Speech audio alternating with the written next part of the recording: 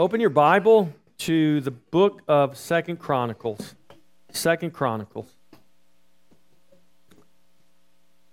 Today I want to talk to you about the King of hearts and nations.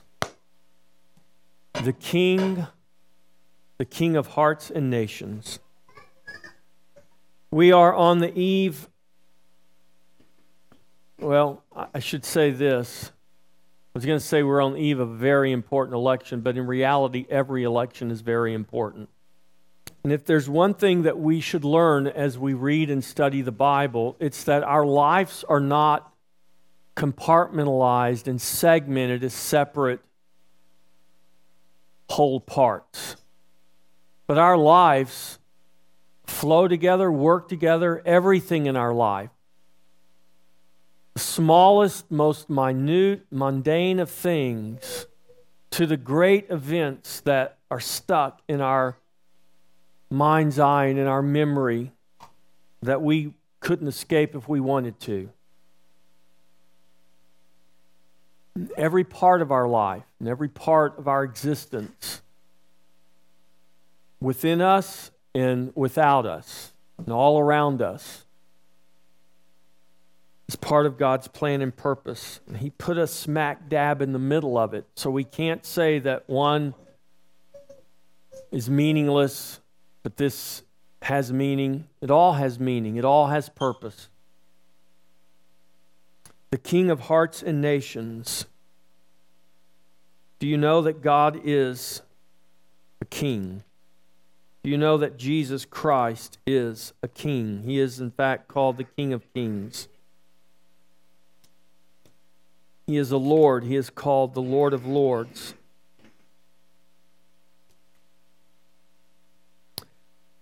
I'm going to read really several texts of Scripture to you, but we're going to really concentrate in 2 Chronicles chapter 36 and Jeremiah chapter 29, and we're going to look at a true story, the story of a nation.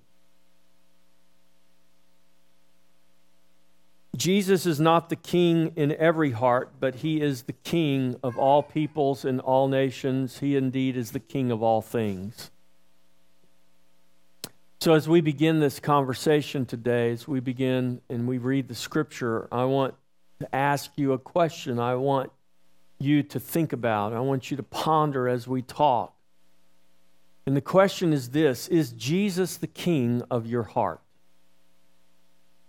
I don't care how old you are or how young you are. Is Jesus the King of your heart? Is Jesus the King of your heart? If Jesus is the King of our heart, that is going to be seen and that is going to be known. Not because we get everything right, because we're not going to get everything right. We're going to continue to fail. We're going to continue to fall. We're going to continue to falter. But we may fall and fail and falter. That doesn't mean Jesus is not the King of our heart. Whether we are able to live flawless lives doesn't determine whether Jesus is the King of our heart. But what is your desire? What do you want? When you think about life, when you look at the world, when you consider things, what is your greatest desire? We go back to the Scripture we read during our giving. Do we desire to be rich? Is money or things? Is that our desire? Is that our greatest desire? If we lost all of our things, if we lost all of our money, would it devastate us? Wouldn't be pleasant, no doubt about that.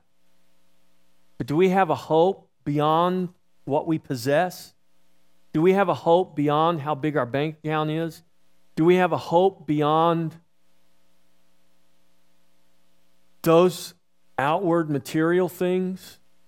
Do we have a hope that transcends this life and goes into eternity and never stops? Because that's the hope that we have in Christ. It transcends this life. It rises above and it never stops. 2 Chronicles chapter 36. I'm going to begin reading in the 11th chapter. In the 11th verse.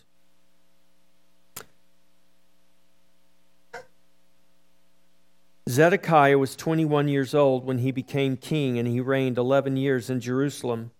He did evil in the sight of the Lord his God, and did not humble himself before Jeremiah the prophet, who spoke from the mouth of the Lord. And he also rebelled against King Nebuchadnezzar, who had made him swear an oath by God. But he stiffened his neck and hardened his heart against turning to the Lord God of Israel. Moreover, all the leaders of the priests and the people transgressed more and more according to all the abominations of the nations, and defiled the house of the Lord, which he had consecrated in Jerusalem. And the Lord God of their fathers sent warnings to them by his messengers, rising up early and sending them, because he had compassion on his people and on his dwelling place. But they mocked the messengers of God, despised his words, and scoffed at his prophets, until the wrath of the Lord arose against his people, till there was no remedy. Therefore he brought against them the king of the Chaldeans, who killed their young men with the sword in the house of their sanctuary, and had no compassion on young man or virgin, on the aged or the weak. He gave them all into his hand.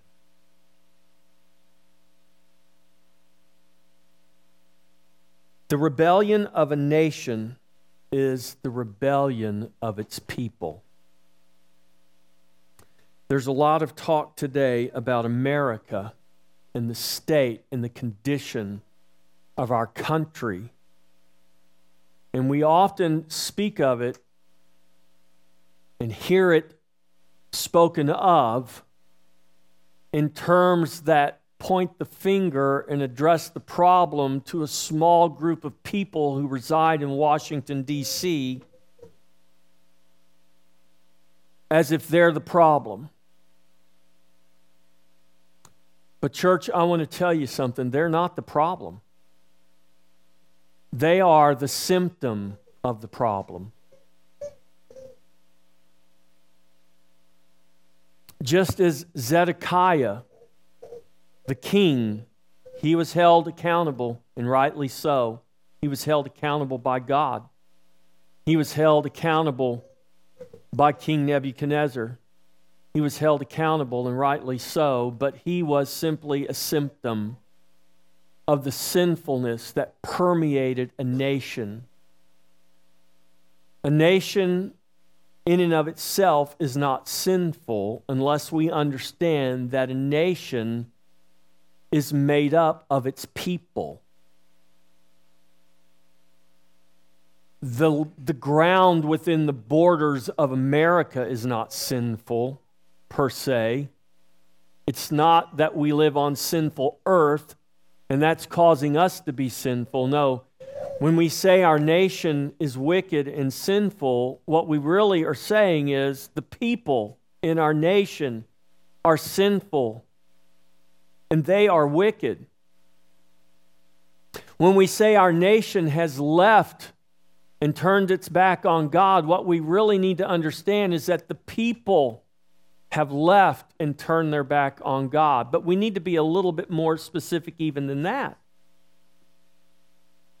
Because in a nation, there are, if I can simplify it down to this, there are two types of people.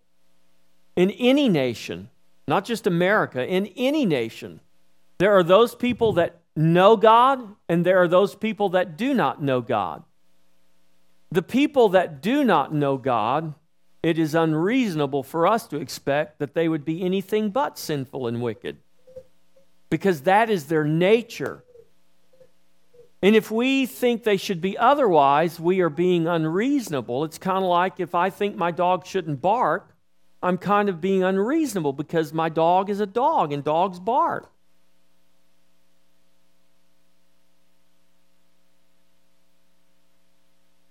So when people drive into my driveway or come to my door, the dog barks. And I can say, stop barking. And I could try to teach him and train him, and maybe I could do that. But you know what? There's still going to be that inclination. There's still going to be that impulse to want to bark because that's what dogs do. And sinners sin because they are sinners. So in every nation, there are those people who know God and those people who do not know God. And God is very specific when He directs Himself and He commands us. He commands all men to repent. But the remedy that He gives to His people. Because God knows that it is the people who know God in a nation that should be the salt and the light that influences the conditions. So when the salt loses its flavor, when the light is no longer shining, it has an impact on the world around us. The rebellion of a nation is the rebellion of its people. In these verses I just read from 2 Chronicles, it's the story of a nation and a people that would not humble themselves before God. This was a nation that was called God's possession. This was a nation, they were called God's people. There was an expectation. These are the people of God. This is a nation among nations that knows the true and living God, and there should be a difference. That applies today as well, not to the United States of America. That's not the nation that should know the difference. The United States of America is no different than any other nation. It's a secular nation. We can talk about its roots, its origins, its godly heritage. I'm all about that. No, there's a nation within the nation. There's a nation within every nation. It's a holy nation. It's a holy nation that God Himself has raised up. It's called the church. The church is the holy nation. The church is the nation within the nation that should know the difference. So in this story of Israel, in this story of Judah, and this people that would not humble themselves before God, here's what God says. The king did evil in the sight of the Lord. He would not humble himself before God's word. He rebelled against the civil authority ordained by God. He stiffened his neck and hardened his heart against turning to the Lord God. Moreover, not just the king, not just the people at the very top, not just the guy at top, but moreover, the leaders of the priests and the people. So this rebellion, this corruption, it didn't just stop at the head, it went all the way down.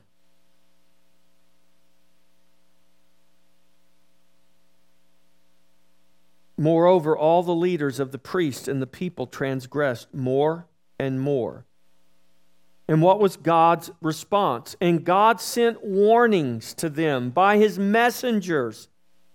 Why? Because He had compassion. Do you know that God is doing that today? God is doing that today. All over this nation, all over the world, God is doing that. He's sending warnings.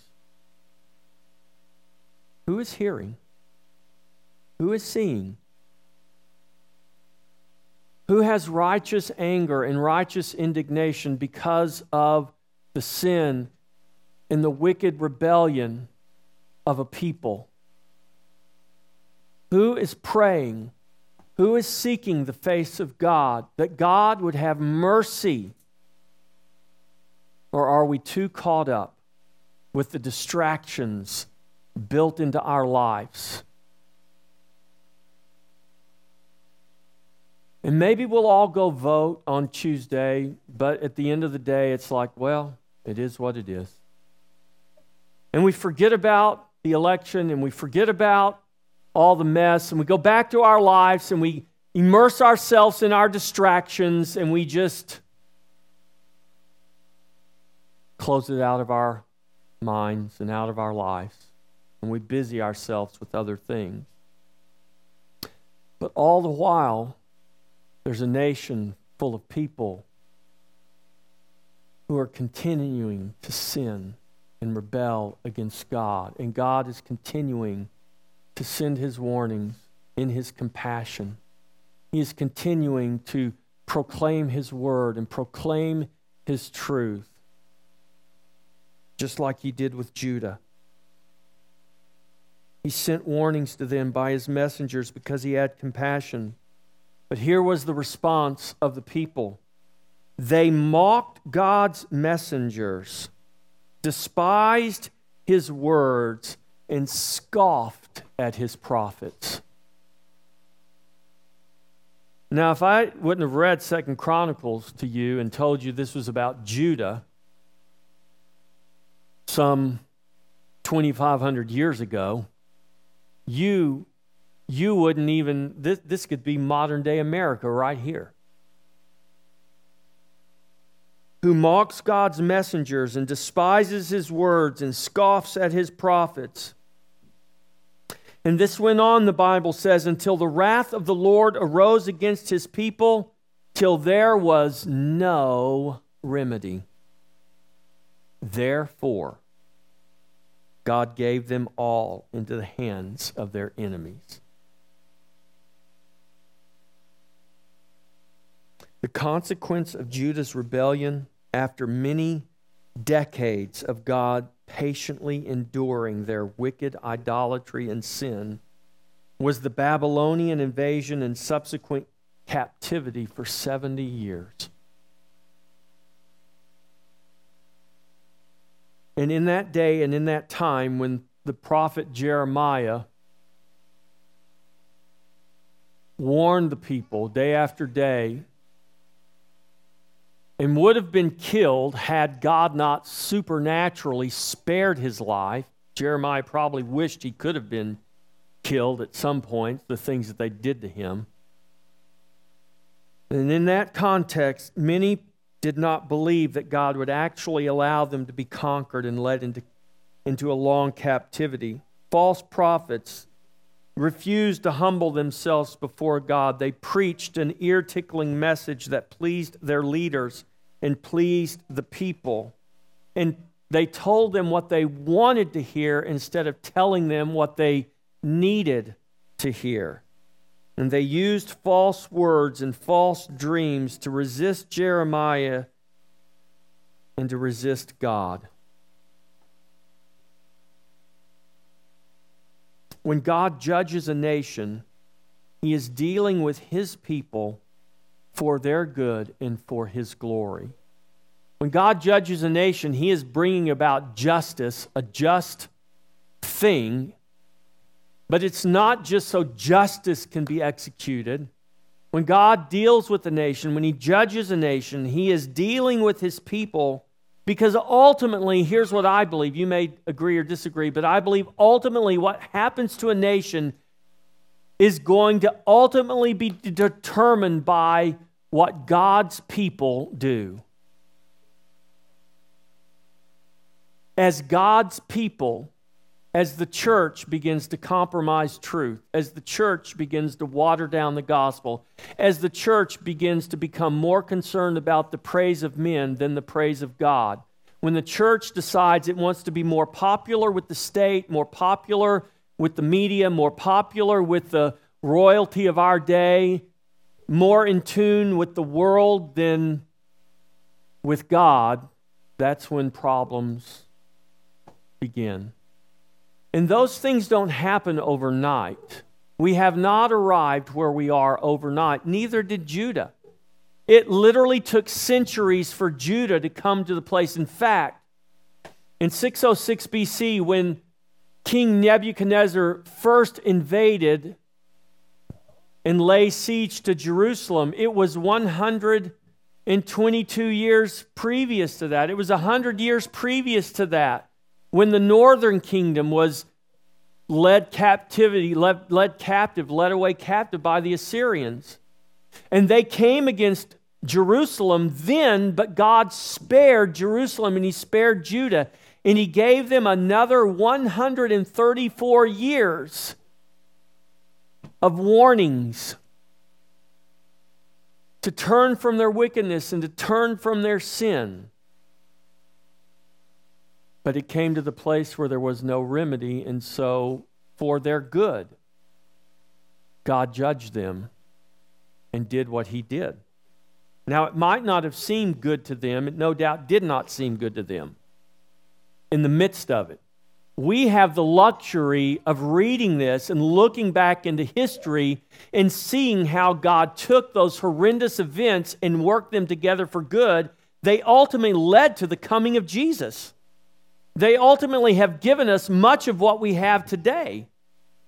But if we were living in the midst of that and we were watching people being murdered by Babylonians, and we were watching our city being destroyed, and we were watching the temple being burnt down, and all that we hold near and dear crushed and destroyed, we wouldn't say, well, you know, this is really good. We would have thought, this is horrible.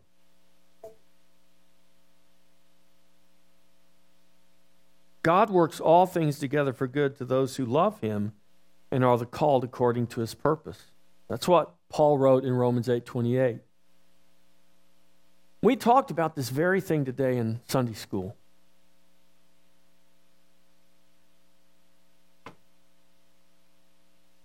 This is God's promise given to us in His Word. It doesn't say He works all things together for good, period, for everybody.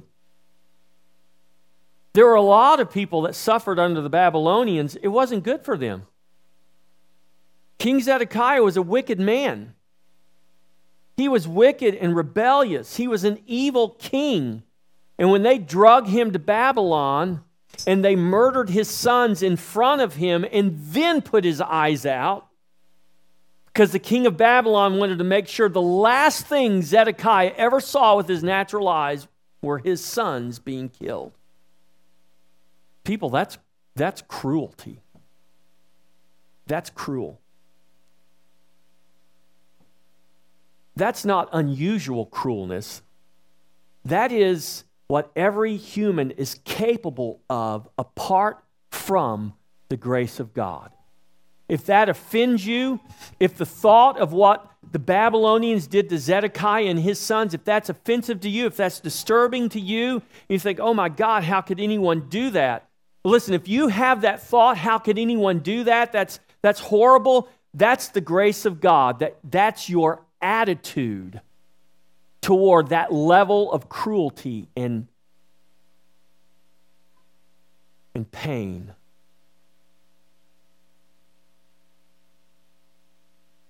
You don't think God is good? The fact that this world has not come apart at the seams and we're all at each other's throats killing one another, it is the grace of God. We can look at creations by Hollywood. Take The Walking Dead, for instance. I don't know how many of you watch it. It's been years since I have watched it. I have watched a few episodes of it. You think, oh, that's ridiculous. It's so, It doesn't even have to be that. It could be any of these shows now. The level of cruelty and violence that is portrayed on the screen that would have only been encountered on a battlefield. For many centuries, the only place human beings would encounter that level of cruelty and violence and graphic destruction would be on a battlefield. Now you just have to flip your TV on and you can watch it in any time period you want, from Vikings to knights in England to mythical zombies walking the earth. Who thinks up things like that? Depraved human beings do. Who watches stuff like that? A lot of people do. And think about it, church. We call it entertainment.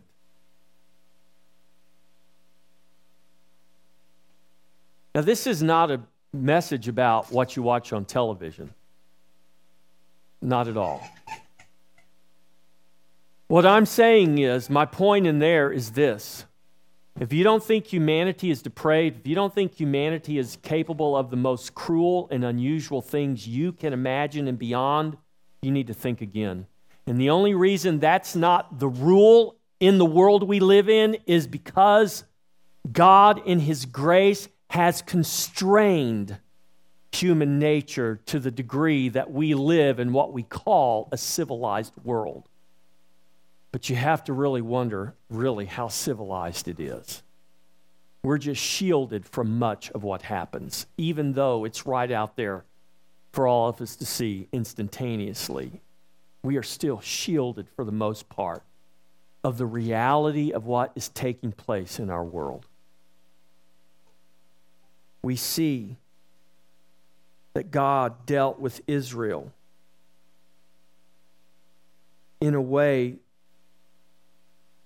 that He would bring judgment to a nation, but in bringing judgment, He would not bring it without providing hope to His people. The hope God gives to His people is always bound up in the glory of His name. Therefore, our hope is in Him only. And our hope is always according to His plan and His purpose. This is what we see consistently in God's dealing with Israel. One of the clearest examples of this is how God judged Judah for its sin while promising to give them a future and a hope. God promised His thoughts toward them were of peace, not of evil. And this was the message from God to His people through the prophet Jeremiah. He's writing a letter to exiles living in Babylon. And in the letter, he tells them, God says to you that His thoughts toward you are not evil, but peace. But wasn't it God who just destroyed our city? Yes. Seemed pretty evil. Yeah, it could seem that way. Only problem is you deserved it. Because for hundreds of years, God has begged you to repent, has sent you messengers, has sent you warnings, but you hardened your heart against God.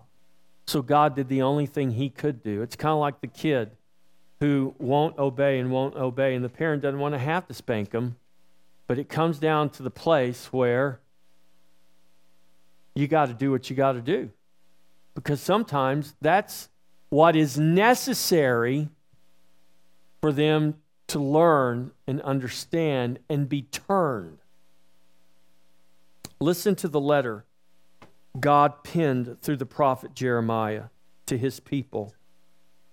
Now keep in mind, nobody wanted to believe that God really did this.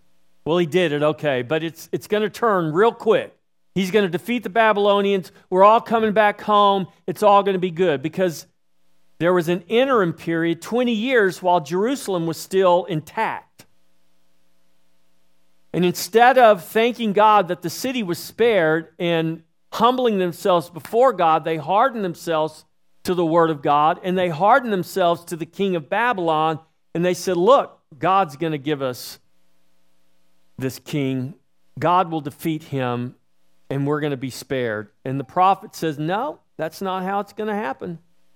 You're going to all end up dead. The city's going to be destroyed. The temple's going to be destroyed. It's going to be your worst case scenario is fixing to happen here. But they wouldn't listen. So here's what God writes to the people in exile. Now these are the words of the letter that Jeremiah the prophet sent from Jerusalem. Jeremiah 29, beginning in verse 1. That Jeremiah the prophet sent from Jerusalem to the remainder of the elders who were carried away captive, to the priests, the prophets, and all the people whom Nebuchadnezzar had carried away captive from Jerusalem to Babylon. Verse 4, thus says the Lord of hosts, the God of Israel, to all who were carried away captive, whom I have caused to be carried away from Jerusalem to Babylon.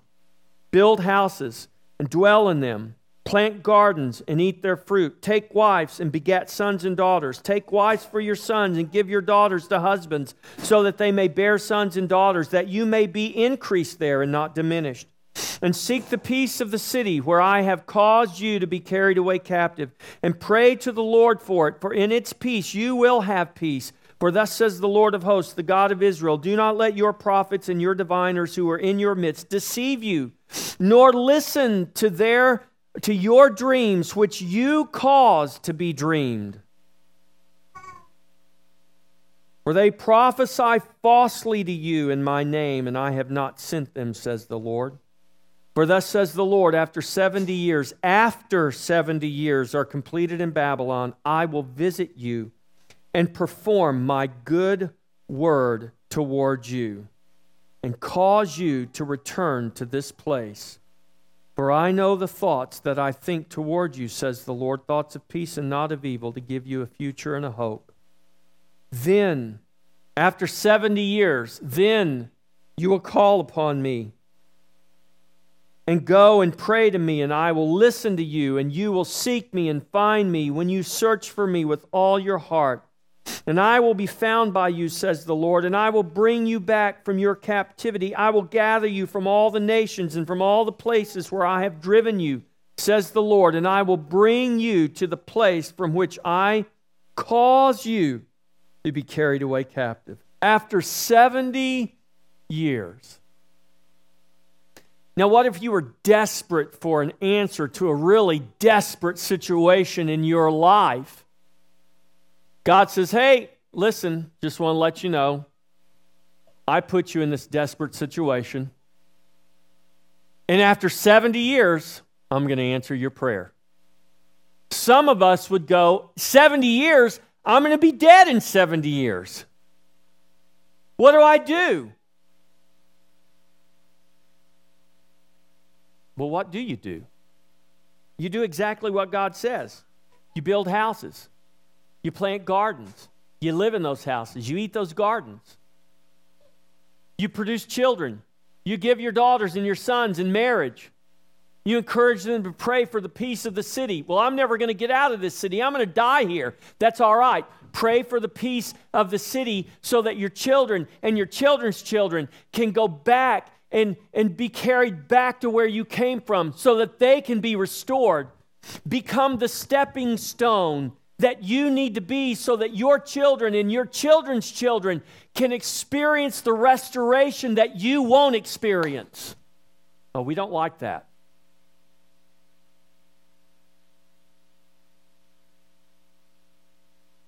How are we going to see a nation restored?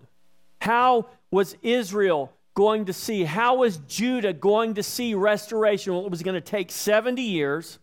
And a lot of those people that were carried into captivity were never going to come back from captivity because they would die there. So the question becomes, what do we do in the meantime? Will you do what God has told you to do? You pray. You do everything you can do to ensure that your children and your children's children will experience the restoration that you will not. Because you are justly and righteously paying for, suffering the consequences of chronic wickedness, rebellion, and sinfulness over many, many, many, many, many decades. Do you think that is unique only to Israel? Do you think things like that only happened back 2,500 years ago? No. We watch our TV shows and we watch period pieces from Viking eras and 200 years ago and 900 years ago, and we fantasize about what it would be like to live in those times and experience those things, but we have no grasp on the reality of what hell that would have been. And yet, we're living in a world today where the very same things are transpiring and taking place. It just so happens we have mobile devices. in big screen TVs and live in homes with conditioned air and running water, and we can flip a switch and make the lights come on. So our life is much easier, but the sinfulness and the wickedness and the idolatry that brought judgment to Judah is the same sinfulness, wickedness, and idolatry that is bringing judgment on our nation today. What do? Do we keep calling the people in our cities names? Do we keep complaining about them and voting year after year and not seeing any real difference? Should we keep doing that? Maybe not. When God judges his people, it is to discipline them in his love, not condemn them in his wrath. 1 Corinthians 11:32, Paul writes this, "But when we are judged by the Lord, we are disciplined so that we may not be condemned along with the world." This is why Peter writes that judgment begins at the house of God. He writes this in 1 Peter chapter 4, verse 17, "For the time has come for judgment to begin at the house of God. And if it begins with us, what will be the end of those who do not obey the gospel of God?" What will be the end of those who do not obey the gospel of God? You don't want to think about it. You don't want to experience it. Because as horrendous and as cruel and as hard as anything can be that happens in this world, those who will not obey the gospel of God have something that is so much worse you can't imagine. What should we do as the people of God? We better start praying. We better keep praying. We better start repenting. We better keep repenting, because we're not less guilty. We've just been given grace. We're not less guilty. We're not less wicked than that presidential candidate. We're not less wicked than that murderer. We're not less wicked than that pedophile. We're not less wicked than that idolater. No, we are just as wicked, but we were given grace. We are just as wicked, but God intervened in your life, in my life, and derailed me from a path of destruction, and for some unknown, unexplainable reason, gave us life in his Son.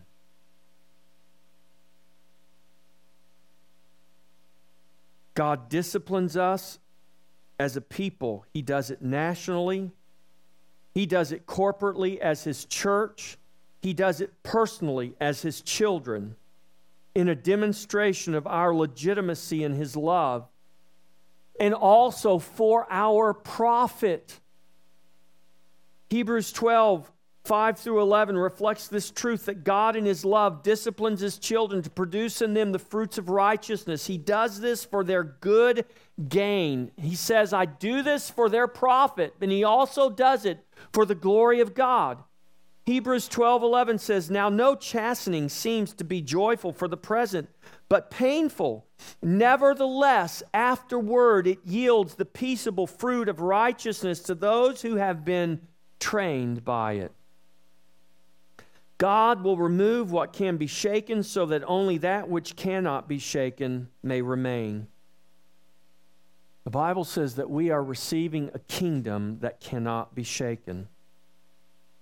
The writer of Hebrews says, but you have come to Mount Zion, to the city of the living God, the heavenly Jerusalem, to an innumerable company of angels, to the general assembly and church of the firstborn who are registered in heaven, to God the judge of all, to the spirits of just men made perfect, to Jesus the mediator of a new covenant, and to the blood of sprinkling that speaks better things than that of Abel. See that you do not refuse him who speaks, for if they did not escape who refused him who spoke on earth, much more shall we not escape if we turn away from him who speaks from heaven, whose voice then shook the earth. But now he has promised, saying, yet once more I shake not only the earth, but I shake heaven. Now this, yet once more, indicates the removal of those things that are being shaken as of things that are made, that the things which cannot be shaken may remain. Therefore, since we are receiving a kingdom which cannot be shaken, let us have grace by which we may serve God acceptably, with reverence and godly fear. Christ is the King, reigning now over all other kings and all other kingdoms. Christ is not a king who will reign one day.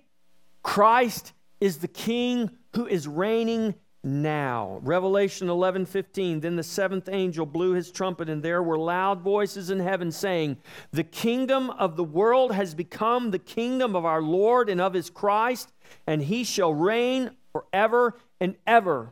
Lest you are tempted to think that some future event, future reality, because it's in the book of Revelation, when Jesus appeared to his disciples before he ascended to the Father, he said to them, all, A-L-L, all authority has been given to me in heaven and on earth. Go, therefore, and make disciples of the nations. All authority. Not some authority, not one day authority. All authority has been given to me in heaven and on earth. Hebrews chapter 2, verses 8 and 9 give us this assurance. It says this, all things have been put in subjection under him. He left nothing that is not put under him. We do not yet see all things put under him, but we see Jesus. You look around and you see death and destruction, and you say, where is God in all of this? Stop looking at the death and the destruction. Know what the Scripture has declared to us. All authority has been given to Jesus in heaven and on earth. All things have been put in subjection under him. Yeah, but I can't see it. But you can see Jesus because God has revealed him to you in the Scripture. He revealed him to you when he came to this earth. Jesus has made himself known openly to the whole creation. Seeing is not believing. Knowing is believing. I can know what I cannot see. Therefore, our faith is not in what we can see, but in what we know. You may not see all things under him, but know that all things are. God has given us his word, not to see all things, but to know the things both seen and unseen. God has given us his word that we may know him. He is the King. He is ruling now, and his kingdom is unshakable. Regardless of what happens to America, now or in the future, the kingdom of our God and of his Christ is unshakable, and it is eternal. Let's get ready. I would invite the worship team to come as we get ready to come to the table. He invites us to this table to affirm his covenant with us that is established in his body that was broken for us and his blood that was poured out for us. We do this in remembrance of him, proclaiming his death even until he comes again. Christians, come to the table. Here's my charge to you. I charge you to know who you are, to know how God deals with his children, and to trust and obey him in all things. Know that you are God's children. You are not the world. You are called to be salt and light. Know that you are God's children. You are not the world. You are called to be humble in prayer and obedience, with the promise that God will hear from heaven and heal our land. Know that you are God's children and that you are not the world, and that you are called to humble prayer and humble obedience, that you are called a holy nation. You are called a special treasure. You are called to show forth His praise. Know that you are God's children. You are not the world, and that you are receiving a kingdom that cannot be shaken. Therefore, go in the assurance of grace and peace and power in Jesus Christ. Go boldly with humility to this world. Worship Him, serve Him, proclaim Him, and make Him known. Be salt and light. Pray and seek His face. Trust and obey, and give honor and glory to your King, regardless of the cost. Amen.